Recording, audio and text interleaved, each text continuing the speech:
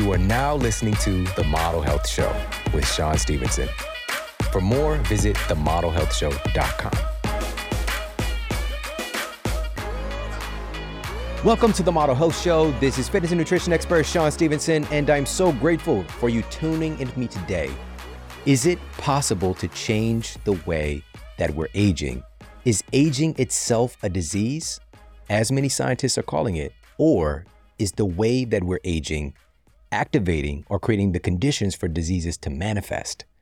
We're going to talk about the interplay between our biological age and our chronological age today with somebody who is a true pioneer and change agent in the space of what we call anti-aging medicine. But even more specifically, she will tell you that it's called precision medicine because it's based on you and your unique biomarkers. And the question is, what are some of those biomarkers that we need to pay attention to when we're talking about aging healthfully and dramatically decreasing our risk for chronic diseases and for the development of things like obesity as well? Well, we're going to go through these 5 major biomarkers for you to pay attention to and some huge insights on a few of these that we can start to put in play for ourselves right now. Now, one of the things that our special guest actually was wearing when she came in, and again, she's been in this field for several decades, leading the charge in understanding human biology and precision medicine. And she's somebody that has a traditional education coming from institutions like Yale, but many years in clinical practice. And again, for us knowing what's coming, what is the future of precision medicine. And one of the things that she had on today was a continuous glucose monitor. Why would somebody of her caliber and her education and her experience be wearing a continuous glucose monitor? Well, our blood sugar is something that we can track in real time that provides us personalized data on how various things are impacting us, how various foods influence us versus the next person. Also, how things like our sleep quality, how stress can impact our blood glucose.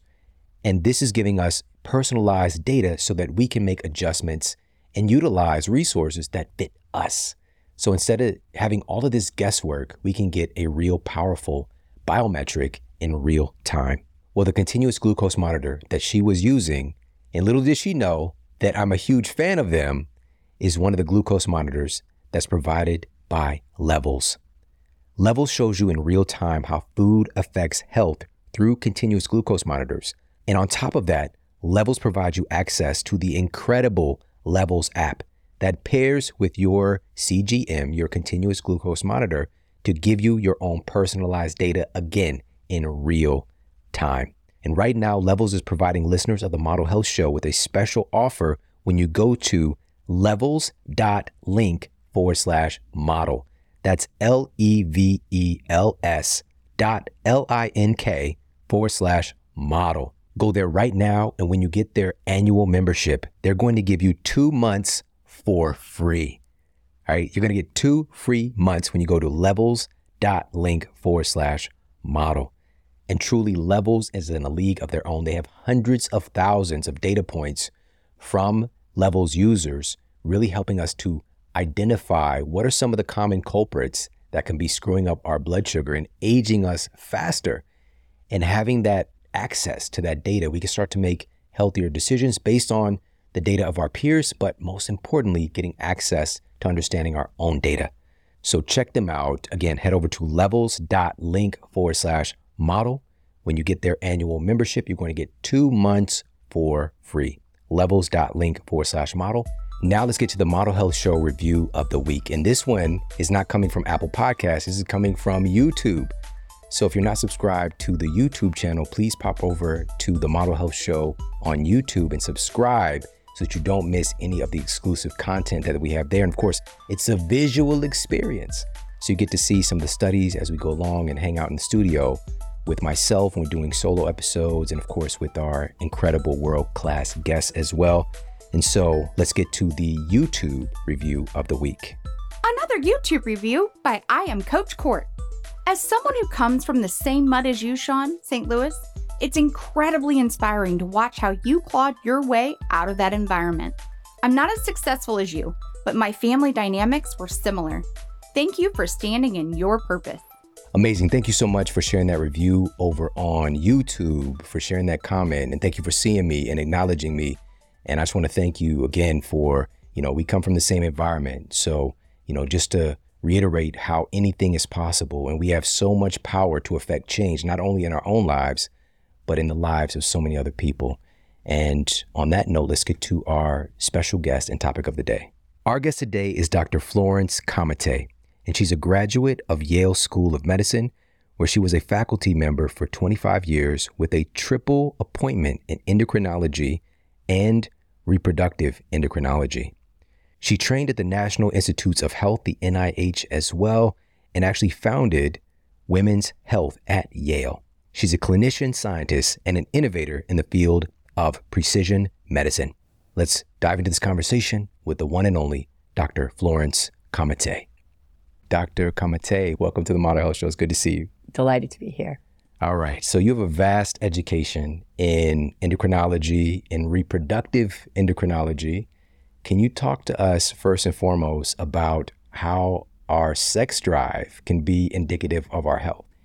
Great question. There's a lot that can be indicative of health. So sex drive is about a healthy system, particularly the way the brain interacts with the ovaries or the testes in men and in women. And as we age, there's a fall in those hormones. So hormonal optimization helps our sex drive. And what men see, which is actually interesting as they hit their 30s and beyond, is while sexual desire can drop, sexual erections and maintaining erections is all variable. So you can see men with any one of those three kind of falling, declining, but not all of them sometimes. And it's really the power of the mind that also can drive sexual desire, because a lot of the hormones begin to be triggered from the hypothalamus and pituitary in the brain. So sex drive is an important factor of being alive and functioning well. Amazing. All right. So since you brought up erections, let's talk about it a little bit more. So is there any outward information about an erection that could give us some insight into our health and even possibly our testosterone? That's a great question, because yes, it starts to dissipate as men get older. But one of the signs of health is having an erection in the morning when you wake up. Now, sometimes it's because you have to go to the bathroom, you have to pee. But for most men, it's a sign of their ability to function. It declines with age, which begins in the 30s, because that's when our hormones begin declining. Testosterone falls by 1% to 3% a year in men and women in the 30s, and that affects sexual function. But interestingly enough, in my studies in thousands of men and women, the major complaint is energy. Sex drive is not always. I think there's a force, mind-body force, that drives sex drive in a way. Funny to say it that way. But energy tends to fall off first. That's what I noticed when people would talk about their health. Fascinating. So I'm so glad that you brought up the part of the mind in this whole equation, because I think we get so focused on just the physical aspect. And we're going to talk about all these pieces, but I want to dig in a little bit more, because this is something, as you already mentioned, that we see gradually as we age. But you've also, in your work, have shown very clearly that there are some people that can be older than what their driver's license might say, and some people can be younger than what their driver's license might say. And I'm not talking about getting a fake ID, but what does that mean for everybody? It means that there are several ages. One age is chronological age, the candles you blow out, the birth date you were born. The other age that's far more important is your biological age. And we've done some very deep work looking at what happens to your DNA and aging when you go from each decade of life to the next. And people can hold on to being younger, not forever, because getting older generally means we're declining. That's a fact of life that we can reverse, though. We can keep our health for the rest of our life with some very simple initial approaches. And just winding it back to the mind-body, my approach really looks at each human as a system, as a unique system. And as we talked about before, I have an identical twin. And so I knew that things began, even in utero, we differentiate. Even once the egg and sperm split and we go to different parts of the uterus, we're born in unique ways. And so we're not exactly alike. We look so much alike that people mix us up. But there are lots of things that are different about us. So the mind and body is one to me. The spirit's in there too. We've got to talk about this because, again, you have firsthand experience of being an identical twin. And here you are saying that we're not the same. Mm. But unfortunately, the public sees that as, you guys are literally identical is the word. Yes. It's tied to it and not looking at the differences. So let's talk about that a little bit. Sure. Well, I think what needs to be understood is that we're gifted with genes. Half of our genes come from our mother. And I'm talking now about GENES, not, blue gene. Not Jordache. And half is from the father. But what happens uniquely in each of us is the choices we make and the way our genes turn on and off with switches, something called epigenetics, can make expression of genes variable from one person to the next. And that's what I saw over 20 years ago and led me to start studying why people are different.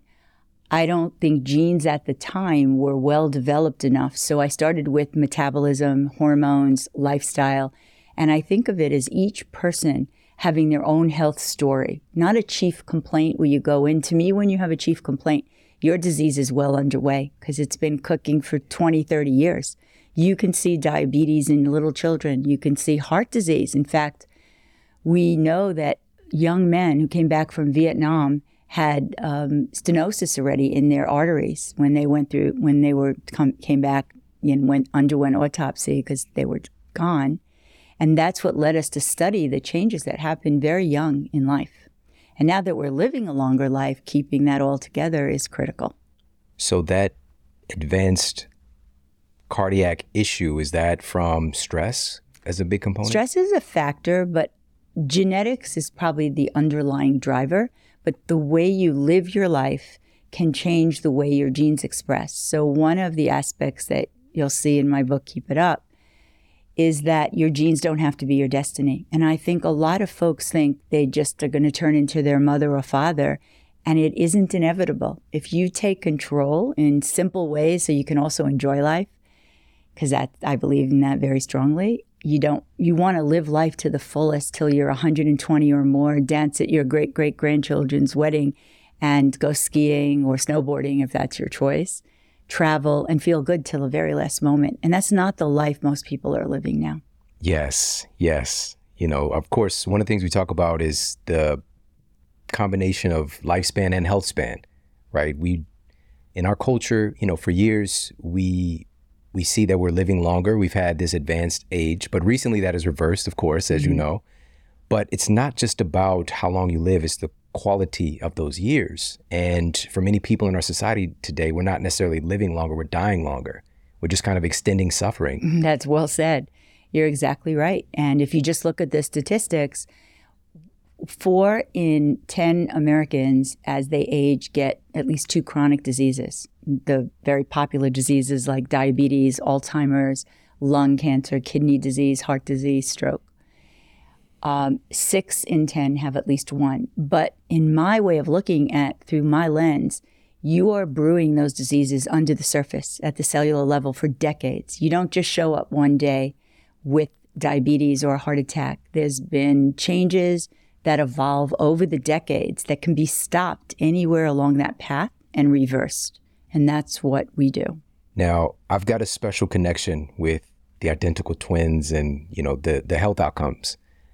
I'm from St. Louis, and some researchers there have this huge data set looking at identical twins and seeing this firsthand. I've been studying this for years, and I'm so excited to talk to you about this.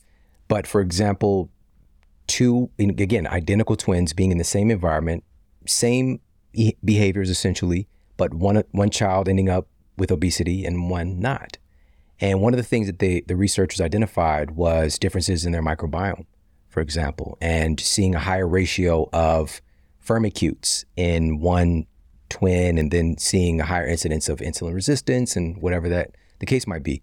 So even the genes of the bacteria potentially playing a role here as well. So not to mention, you already shared something so profound, which is we might share the same genes, but these epigenetic controllers are going to influence how things are getting expressed. Is that correct? No, you said that well. I'll use my twin and I as an example.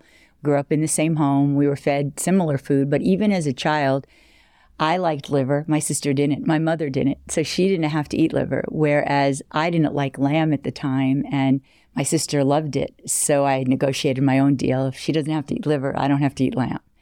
So why? Why do we have different taste buds? I love sushi and sashimi. I can live on it. My sister doesn't like fish. She's an amazing gardener. I'm not. And when you speak about the microbiome, it's one part of our whole system. In fact, if you look at the data, 99% of us is not human genes. They're other genes that we've incorporated. There are others like bugs, beyond bacteria and viruses even, and funguses. And they're everywhere in our body. They're even in our eyes, in our brain. We don't quite know yet exactly how they influence disease, but there's a lot of work going on to say, can we change the nature of disease, whether it's diabetes or heart disease or neurological decline, by changing the microbiome both in the GI tract and on the skin and elsewhere. Thank you for sharing that, because I think we tend to get a little bit of tunnel vision and get latched onto the things that we do know in science. There's so much that we don't know. So you just mentioned, we've identified bacteria and viruses and archaea. There's so much as far as like microbes that we don't know. We have no idea about. And it's cool that we're learning this stuff. But, what you're doing right now is you're helping us to stack conditions and help us to kind of control the controllables a little bit better. And so this is an exciting time because we're also looking at what we can do to age more healthfully. And so if you could, can you share some of the biomarkers that we all can maybe start to look for that can give us an indication about how well we're aging? Absolutely. And just to wrap up on microbiome to a little degree, the microbiome that lives in our gut is responsible for absorbing nutrients. When somebody has a condition called celiac, which can be genetic, it can mess up their immune system and their microbiome system is affected. You can get osteoporosis, for example, because you don't absorb the right kind of nutrients you need to sustain bone, right? So when we look at biomarkers, and this work I started over 20 years ago now, there are certain biomarkers that I've seen over the last couple of decades that are absolutely, their relationship, what they are, absolutely dictate what's going on at a deeper level. And those are 5 important biomarkers. Although we draw a lot more, right now we're looking at using these 5 to be able to help people make good decisions about extending their health span to match their lifespan. And that is a critical aspect because we're living longer lives. Like a lot of folks are now living beyond 100, but actually you said it well, we're actually dying longer. And that's no fun. And it's a burden on the individual, the family, our country. It'll be a burden on our children and grandchildren because they'll have to support the aging humans. And so the biomarkers that I find the most useful include looking at carbohydrate function, so fasting sugar, fasting insulin, which is almost never mentioned, hemoglobin A1C, which is an average of how your glucose behaves over the past 3 months, free testosterone, not total, but free, because total is bound up in the body in lots of proteins and isn't available to act.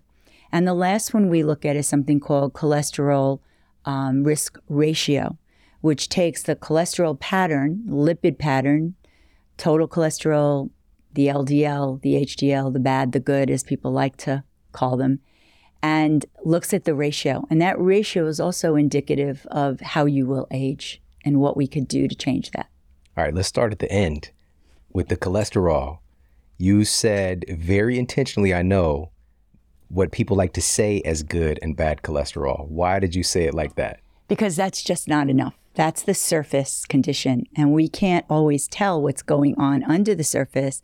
So it's very important to know how those molecules break down. You can have a pretty high good cholesterol, quote unquote, HDL, but if you don't have alpha 1 and alpha 2 in the HDL, then you're not protecting yourself. You can also look great for most of your life as a woman, for example, and then you hit menopause and perimenopause, and all bets are off because your bad cholesterol can start climbing because it's intimately tied to estrogen. So we look beneath the surface at the genetics of your cholesterol, other markers like Lp(a), which is a genetic marker you inherit. And even if your cholesterol looks beautiful on the outside, the values I mentioned, if you have Lp(a), you're at much higher risk, and something has to be done about that. So those dig even deeper into somebody's system. Amazing. So even with the, quote, bad cholesterol, it's playing a role in the body. And Definitely. Looking at it in isolation, I think, might be a mistake. Everything in isolation is a mistake. That's the way conventional medicine is practiced. And I speak with experience because I'm trained very classically at Yale. I was in several departments, all relating to growth, development, and hormones and endocrinology. Pediatrics, I started my work in pediatrics at the NIH, where I did research looking at rapid development, something called precocious puberty, slow growth, a constitutional delay. And that went on to women's health, which I started at Yale in the 90s, and then men's health. Because I had such good luck with women, their significant others started coming to me if they had a partner. And now we just see everybody. And so looking at the way the body changes influences what happens with cholesterol over time. And that's data you can get in your children now, and you can change the course of their future health trajectory, meaning how will they feel? How will they live life instead of waiting for disease to emerge and then jumping all over it? That's what conventional medicine is. It's a fix-it kind of society instead of proactively stopping emergent disease. Yeah, which seems very logical, But also you mentioned how, and I don't think we think about this a lot, when we see the manifestation of a thing, it's oftentimes years, sometimes decades in the making. We see just the cardiac event. We see the diagnosis of diabetes. We see the diagnosis of, dementia, whatever the case might be.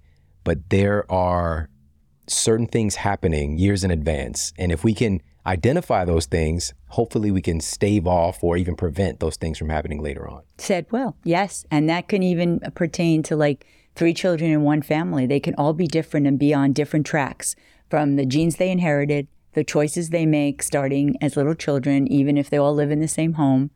If one works out and the other one really doesn't. We've seen more men than women, who never put on muscle as teenagers. And this is probably genetic. They were known as geeks. They were the last one chosen to be on the baseball team or soccer or football. And so they retreated. And most of them didn't work out and didn't try to protect their body because it wasn't really well known. Even today it isn't. And as they age, they've lost the ability to put on muscle easily, where that's something that's not a difficult thing to do for most men and women in their 20s to 30. At 30 and beyond, it begins to change as our bodies begin to evolve. Something that I recently been talking about is intramuscular fat, and having a higher amount of that, making it more difficult to actually gain muscle. So that's what we're talking about with somebody who might be skinny fat, for example, growing up and not really using your muscles. And then it does actually, unfortunately, get harder later on down the line. But it's not impossible. The great thing about your work is that it's not impossible to make these improvements or make some improvements. But let's start now. The sooner you start, the easier it's going to be later on. You've captured exactly the way we think, in that every person we see, because it's about that unique person. We call it the N of 1. Most research in conventional medicine is based on population research, and I'm happy to share the papers with you that speak to this. And now there's been a shout out to do N of 1 research. In fact, NIH has a program called joinallofus.org. I don't know if you've heard of it. It's a great program. Anyone can sign up. They're looking for diversity, and you can get free testing, everything, including your genome, and then learn what that means, because they know there's diversity. So they're looking for 1 million lives. I signed up the minute Obama announced it in 2015, because I knew this was the beginning of understanding that we can't base on regression to the mean or averages, because right now the way we treat people tends to be one size fits all. But I believe very strongly, and it started with being a twin, that it has to be unique to that individual, which is N of 1. And you have to capture the data for that one human being to help them make decisions and give them the wisdom, not just the knowledge, but interpreting that knowledge by connecting the dots integrating it with the way you live life. Do you sleep? How well? Do you work out? Do you not? When you work out, do you do high intensity interval training? Do you do resistance? All of that is critically important. Yeah. Wow. Thank you for sharing that. Another thing, this should be common sense integrated into medicine now.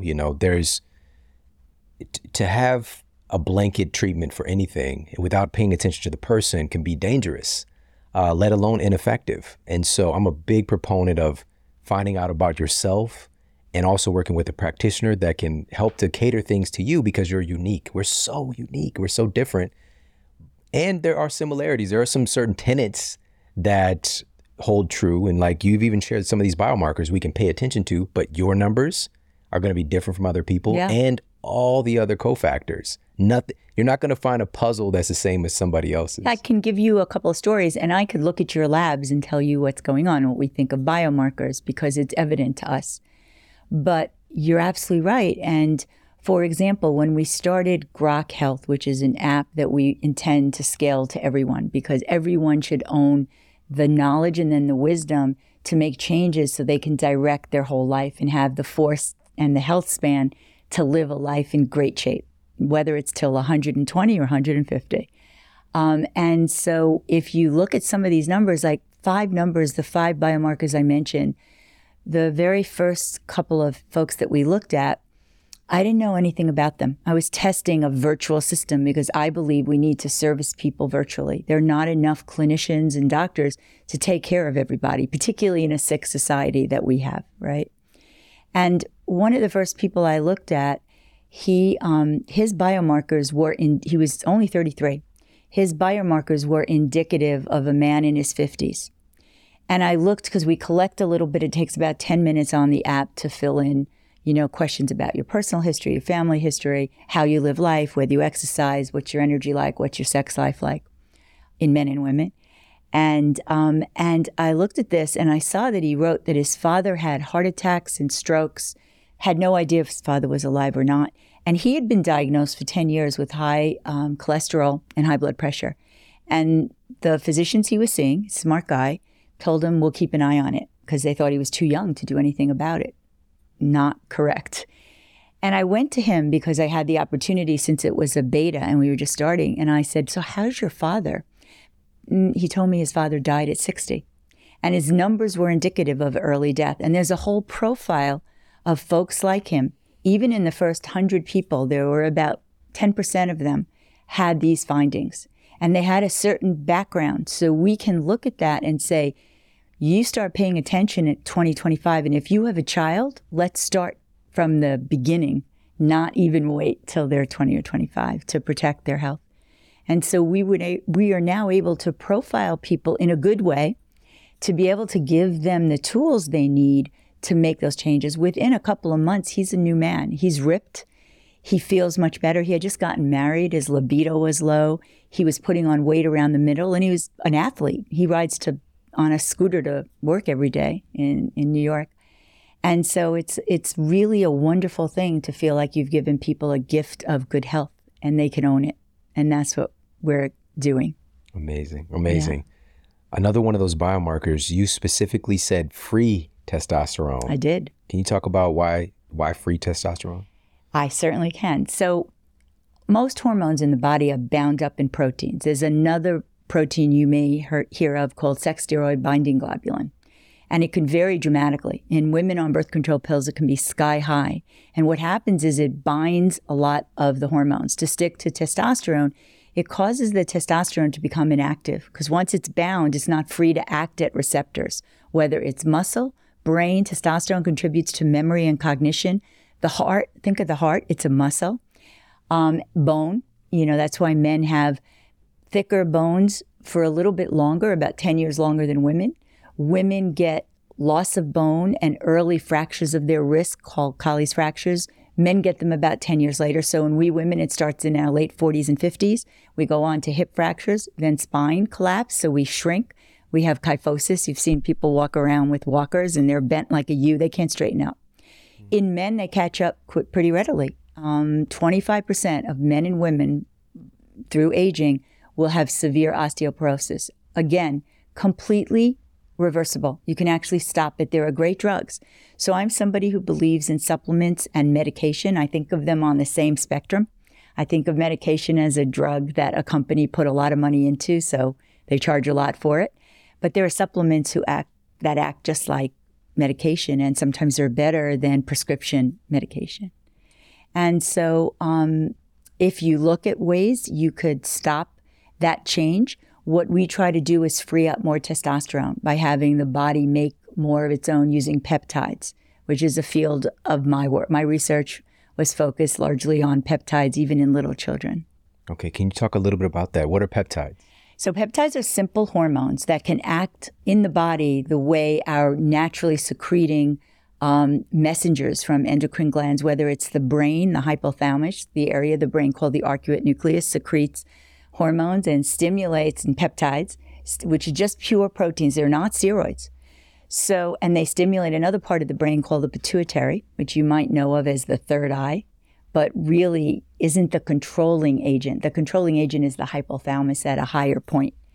Have you heard of the arcuate nucleus of the hypothalamus? Of course, yeah. So, food, desire, sexual function. And so we use a peptide actually in men to stimulate their own natural secretion of testosterone. Because in my research, and this I published in 2013, it's actually referenced in the book, in 260 men, what we found out is when their testosterone drops, the brain just ignores it. Instead of that negative feedback loop where the body should recognize that you have too little testosterone, and it does in your 20s and in your teens, and all of a sudden it ramps up testosterone from stimulating the brain. The brain says, there's not enough circulating, you need more. And it doesn't. It stops doing that effectively in men beginning in their 30s. And then every decade of life, men fall out into what we call andropause. And they go through a change just like women, but we women hit a wall mostly in our 40s. At 50, most women are in menopause, where men can go on every decade of life and some of them still can make their own testosterone, not as effectively. So we want that free testosterone because you could have a very high total testosterone, but a very low free testosterone if it's bound up, if there are certain agents you make in the liver that sequester it, if you have too much body fat, not muscle. So that's a very important piece. At some point, men need testosterone, and we use it, and that's a steroid hormone, but there's a time factor, and each male, again, is unique. I've seen men who can be on the peptide we use, which is called human chorionic gonadotropin, for decades. We've had men into their 80s. And then other men, by the time they're 40, 45, they need testosterone. They can't make their own. And there's all sorts of data that we look at to determine that and how a man responds. Wow. Again, just paying attention to the person. Exactly. What a concept. Yeah. N of one, where that unique person needs to know what he or she needs to do to keep their health for life. That health span should match your lifespan. Yeah. All right. So if you could, you mentioned birth control in that tie-in with testosterone. I don't think a lot of people think about something like that. What are some of the things that might be knocking our testosterone down unknowingly? Is birth control one of those things?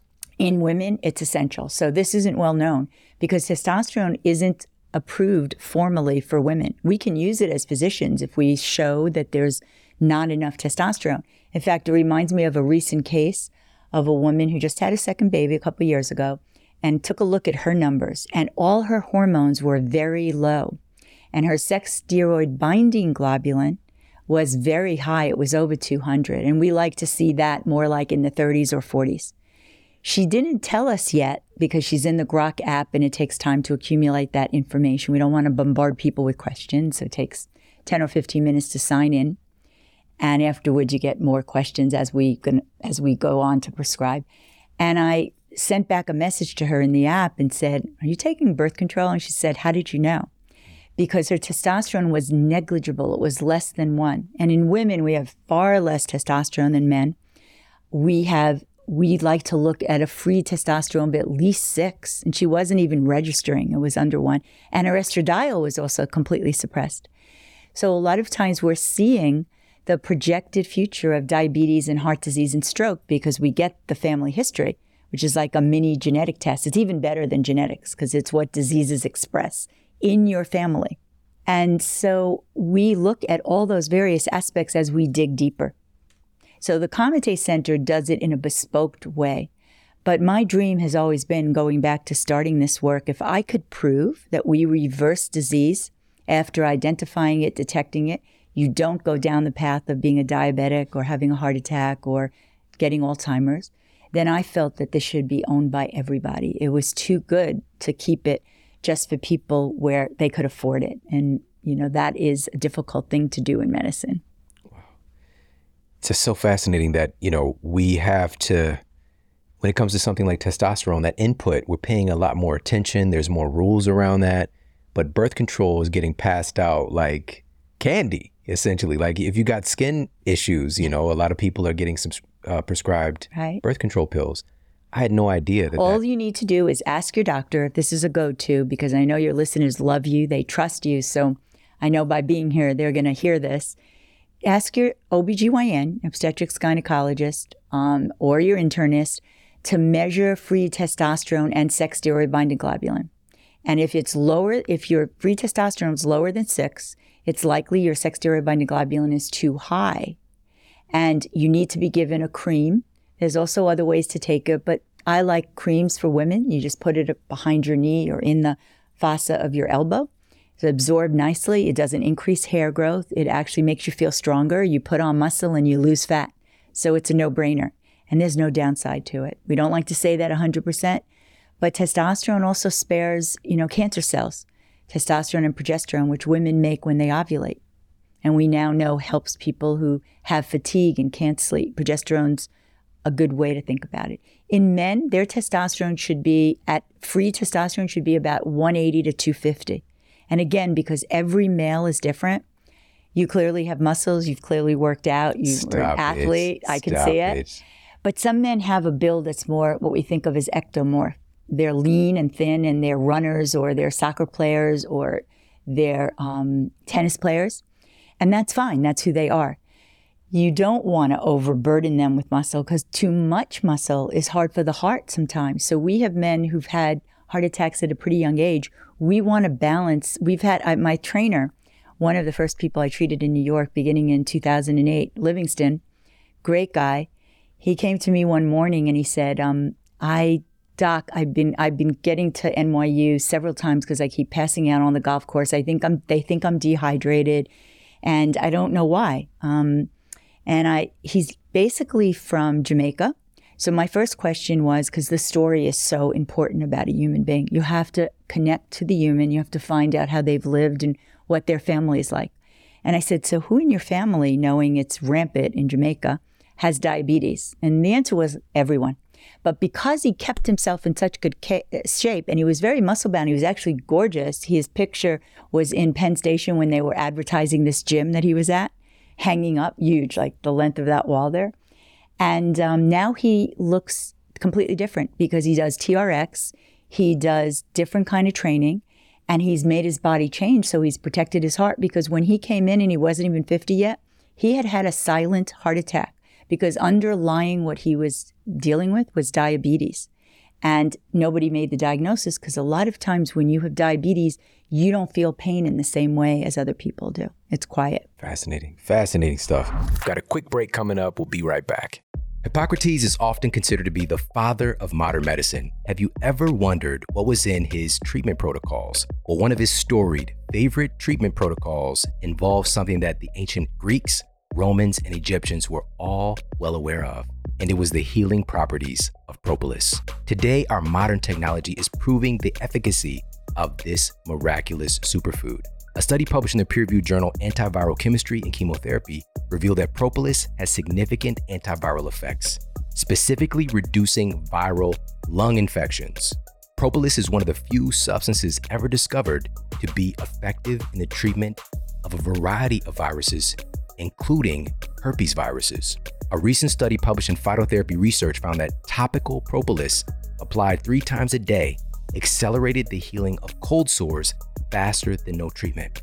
The researchers found that the topical propolis not only reduced the amount of herpes virus present in a person's body, but it also protected the body against future cold sore outbreaks. That is absolutely miraculous.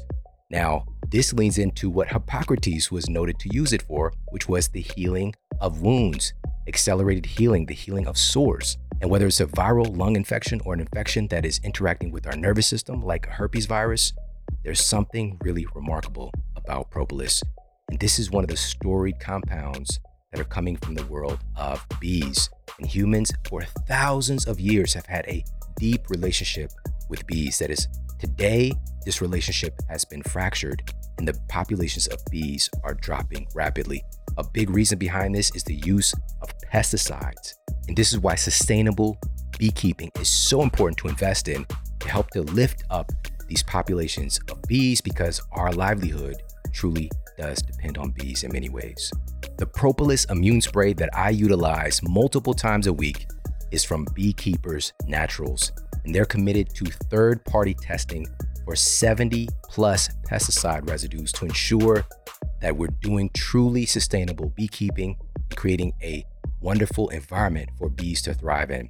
Also, they're making sure that pervasive offenders like DDT are not in your bee products. Heavy metals like arsenic and lead, bacteria like E. coli, all of these things are commonly found in bee products. These are definitely things you don't want coming along with your superfoods in your medicine cabinet. Go to beekeepersnaturals.com/model. You're going to get 20% off their incredible propolis immune spray, their superfood honey, and their nootropic that I absolutely love called Brain Fuel that utilizes royal jelly. Again, make sure to check them out. They're making propolis incredibly accessible and affordable. Head over there, check them out, beekeepersnaturals.com/model. That's BEEKEEPERS naturals.com/model for 20% off. And now back to the show. All right. So just to circle back really quickly with the birth control piece. And again, I don't think we realize oftentimes, unfortunately, this is something that is influencing not just an isolated hormone, but it's going to inherently affect what other hormones are doing. And yes, we can add another piece to the puzzle and also potentially find some other alternatives for your birth control too. And I don't also, in this conversation about testosterone, this is just one of the things that we might not realize is influencing testosterone. And you mentioned another one just really briefly, which was sleep. So how does our sleep influence testosterone? So sleep to me is paramount. When I started this work over 20 years ago, the order of interest I thought was going to be first exercise, then nutrition, then sleep. And I've completely flipped it. It's sleep, nutrition, and exercise. And then restorative practices like meditation, where you can turn off cortisol, the stress hormone, if you really meditate effectively. So the gene doesn't turn on. And they've done lots of studies, Harvard, University of Wisconsin, to show that. And that's really important. Sleep is so vital that when you deprive people of sleep, and you even do it in a research setting, which has been done, you speed up the clock, or you get jet lag, or people who are shift workers or flight attendants, they get diabetes much earlier. They have infertility.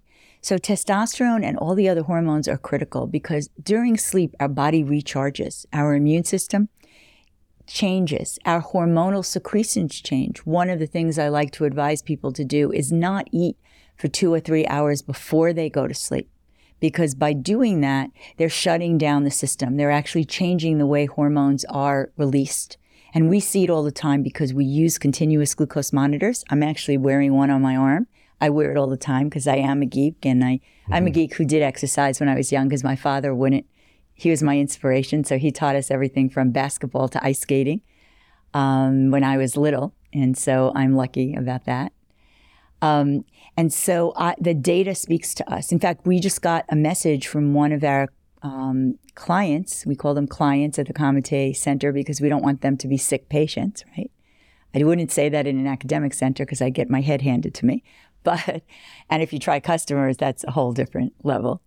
And the question was, my sugar's falling really low in the middle of the night. It's waking me up. And it turns out that this particular person who's very much engaged in his health, he was finishing his mealtime dinner at 7 p.m., going to sleep about 5 hours later, and his body needs to eat.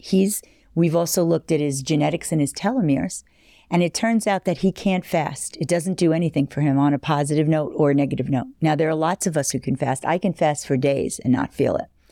But since each of us is unique, he needed to have a snack that had protein in it a couple of hours before going to bed, and that won't interfere with what happens. There's so many other aspects of sleep. I don't know if you've ever interviewed Matthew Walker, but he has a lot of expertise around sleep. He's written quite a bit. But it's complex. Sleep is very complex, and I think it's the most critical issue in America today, that we don't get enough sleep, that we don't sleep effectively. So I believe very strongly in monitoring, and I'm hoping to be able to make an Aura or a Whoops or a Garmin available, and sleep is the predominant area because we overlook it, yet we can really fix people if they can sleep. I even have a story about myself about that.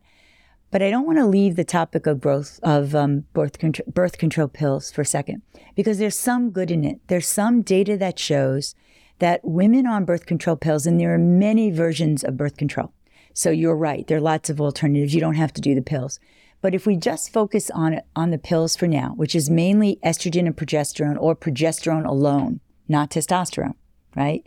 A lot of people in medicine think women don't need testosterone when we need it very badly, you know. So there's always risk benefit. And the way I approach a human being trained at NIH and Yale, and I had brilliant mentors, is to think of the risk benefit. If by taking an aspirin, you reduce your risk of a heart attack because you have slippery platelets, there might be a chance that you have a bleed. But if you take a small dose of aspirin, like a baby aspirin or two, then you might mitigate against a bleed but protect your heart. So you can walk a fine line if you know the data about yourself below the surface. Yeah, it's got to be dependent on you.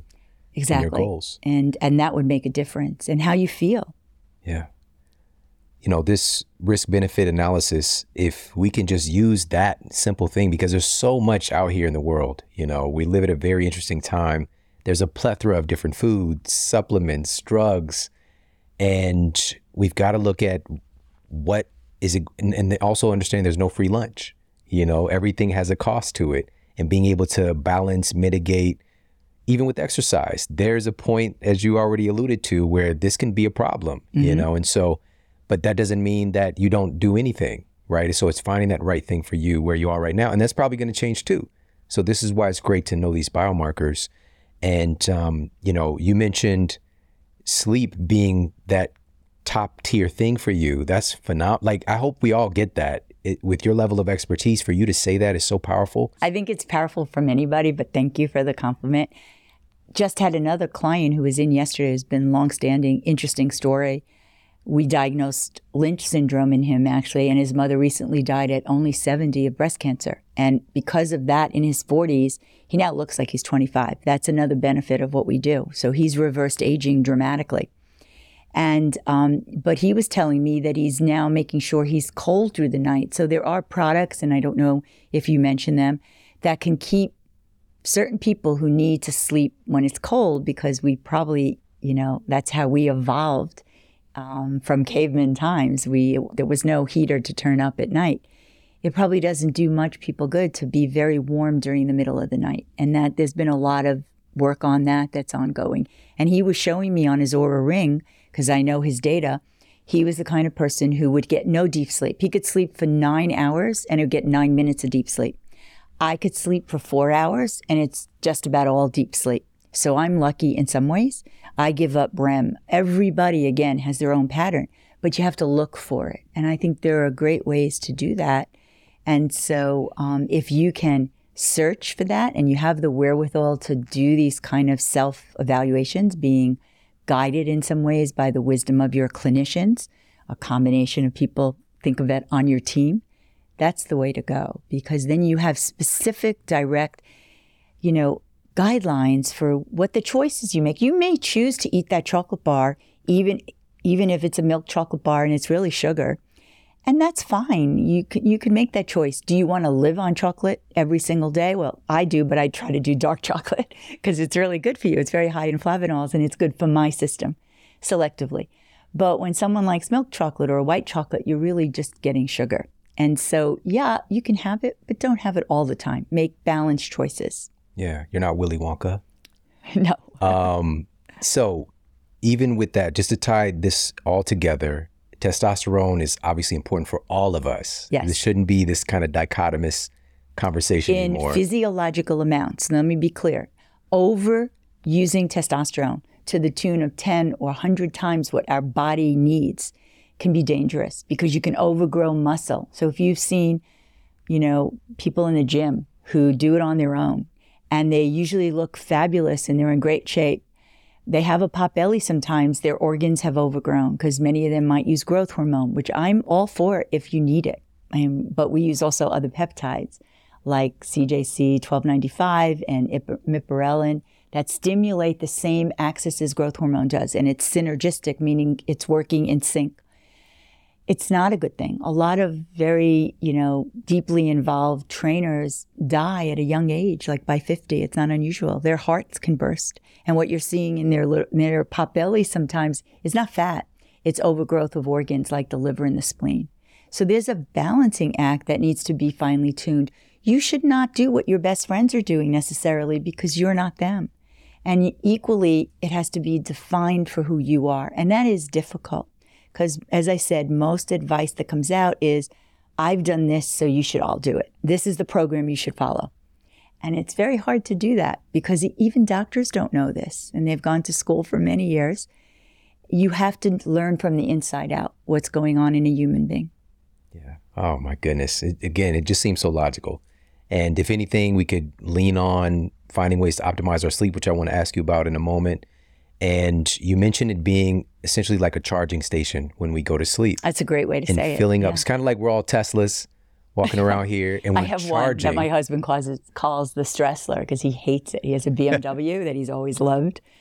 And I love the Tesla. But this is an ad for one side and then but this thing is we're kind of connecting to that charging station within ourselves. That's a great way to put it. I might steal that line. I love it. There was a study that was published in JAMA in 2011, and it was looking at young men, and they had them come into the lab and they sleep deprived them for a week. And they made them get just 5 hours of sleep. And this was, again, just a week-long study. And then they tracked their sex hormones, and they found their testosterone dropped by about 15% just in 1 week.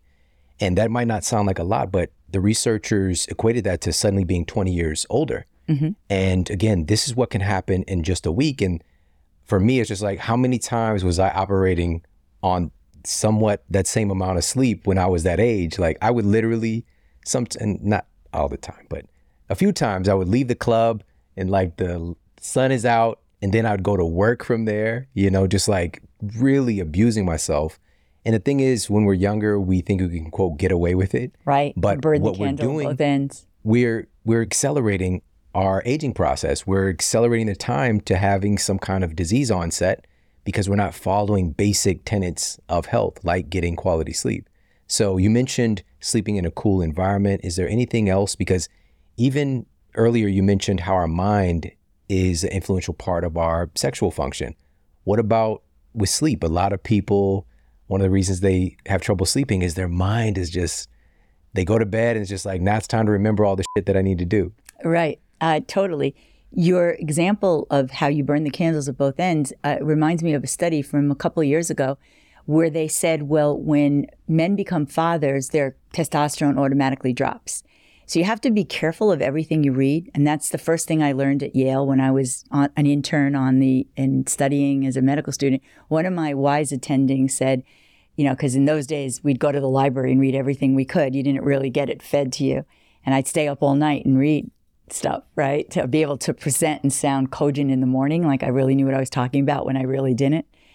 And I remember him saying, don't believe everything you read. So when you read research and you see it reported in the media, just for all your listeners who trust you, do not believe it. They have to publish papers. So a lot of times there's overstatements. And so you have to read the original paper to really understand what that means. And I know you're interested in that. But I'll use myself as an example before I go to what are the kind of low-hanging fruit for sleep.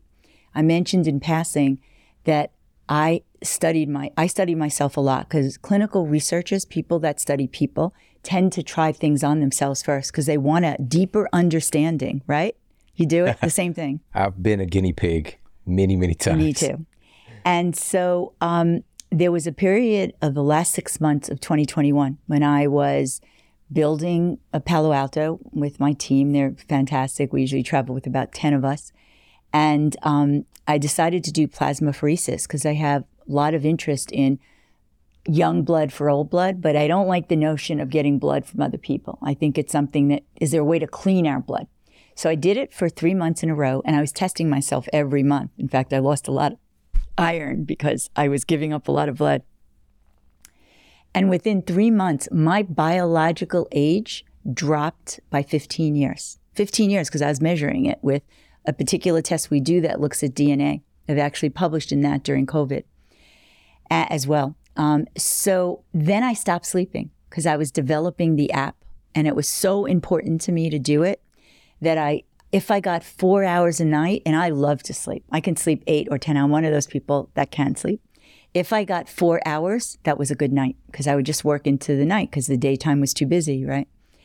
My age not only went beyond 15, I still did it. I did the plasmapheresis, which exchanged whole blood, and they cleaned the plasma and they gave me back my red blood cells. And my age skyrocketed back up beyond my chronological age. So sleep is vital. And what most people don't maybe understand is the behaviors they have at night. That's the simplest thing to do. So if you're watching TV, if you're reading if you're working on your computer, if you're on your phone and you're posting things on Instagram and social media, stop all of that. Try to turn down the volume around you and quiet down and read an old-fashioned book or listen to quiet music or take a bath. A bath is an amazing agent for change, or even a shower, but make it warm because it brings out serotonin. Now, there are certain foods you can also eat, like turkey, warm turkey. Hence, everybody falls asleep after Thanksgiving dinner, right? And anything that stimulates serotonin. Warm milk, if you can tolerate it. I couldn't really. I would have to have hot chocolate with a lot of milk if I did that. But baths work amazingly well. And use things like Epsom salt. You can absorb the magnesium. And if your magnesium runs low, that's one way of increasing magnesium in your body, by taking a bath and putting Epsom salt, which is fabulous to feel better because it relaxes the muscles, it reduces cramping. Some people get that at night. And then we have other options. So if you are somebody who puts your health at risk because you cannot sleep, and there's data for that, then there are certain agents, both valerian root supplement type agents, ashwagandha. Yes, is a fabulous way. Kava. All of those. Even chamomile. Exactly. Chamomile tea is a wonderful way. Then sometimes we escalate it if people are still having issues, and we can use trazodone, which is a very old-fashioned medication, but we find it really works well for people who get up in the middle of the night and don't know why. When they're light and they start ruminating, it prevents them from really arising. And some people, when I treat them over the years, even if we do many interventions, which we do, I can't take away their trazodone. And so they just love it because they finally are sleeping, which is very frustrating for most people. And then there are versions of sleeping pills and peptides that we use. So peptides that mimic growth hormone, like imiperilin, which I mentioned, or CJC 1295, can produce very deep sleep in most people. I actually use it with a combination of BCP 157, which we call prime body protection, because I had a stem cell procedure on my knee. I overstretched and tore my ACL and my medial meniscus doing yoga, of all things. Interesting. I'm active. Trying to relax. First I did PT, and then I searched, and we use a lot of specific clinicians that I love. So there's a doctor who has great skill at stem cells, because I did this a few years ago. And we treat people as they age. You need to make more stem cells. So we have a protocol, and he tests our client stem cells before he does procedures. We have the highest level of stem cells, so we have great outcomes in people who do stem cell procedures of their knee, their back, their hip, their Achilles. And the kind of tear I had was classic to do surgery. And I didn't want to remove a cartridge because I believe in the future we'll regrow cartridge. So that's what I did with stem cells. Amazing. Yeah. All right. You've mentioned so many incredible resources that people now have access to, and they have access to you in many ways. Can you let people know how they can get more information, where they can get some insight on some personalized medicine for themselves, and just to get more information from you overall? So the Comite Center is a bespoke system, so it's quite intense and expensive. And one of my dreams was to make this information available and to have it grow. So we've launched the GROQ app, GROQ. I don't know if you know that word, but I'm happy to define it. Please do. It comes out of the science fiction literature. One of my favorite books as a child, because I always felt that I lived in the future, was Robert Heinlein, who wrote a book called Stranger in a Strange Land. I don't know if you've ever seen that book or you'd like to see it. I'm happy to send you a copy. But that's where the word GROQ comes from. And it means understanding with empathy and intuition. And I feel that that's what we need to come back to. And the Comite Center has recreated the old-fashioned family doctor because we care about whole clans and we know them well. We typically don't market in a way that's classical. It was all word of mouth. When people did well, they told everybody. So that's how it grows. What I really think is going to be reachable is the GROQ app, GROQ, and you can sign up on a wait list. We're not quite ready to open it up in a big way. We already have thousands of people on a wait list, but we have to be able to develop it even further. It's very helpful, and actually, I met a man today because we were seeing clients and GROQ people coming from 2 companies. So we're now working with 2 companies who are signing up the folks in their companies to use GROQ, and at a lower cost. It's still not inexpensive. So my dream is to bring it down as much as we can and to have support through strategic partnerships in the future. But right now we're looking at growing the GROQ app so it's available for everyone. So even just uploading some questions about how you live life, your family history, what your energy is, what your sex life is like, what your men's health and women's health, depending on where you come from, and if you're non-binary, that too. We can help guide you just from that information, because the data that you have on yourself can give us insight into how your body is functioning at the cellular level before symptoms actually emerge. So where can we get access to the GROQ app? Right now, you go to GROQ Health, GROQ health.com, and you can register on the wait list. And ultimately, I'm hoping within the next year, we'll be able to open it up so people can join it and sign up to use the app in a regular way. Awesome. Awesome. And also you can follow me if you want at Comite Center and at Florence Comite. Can you spell that? My name?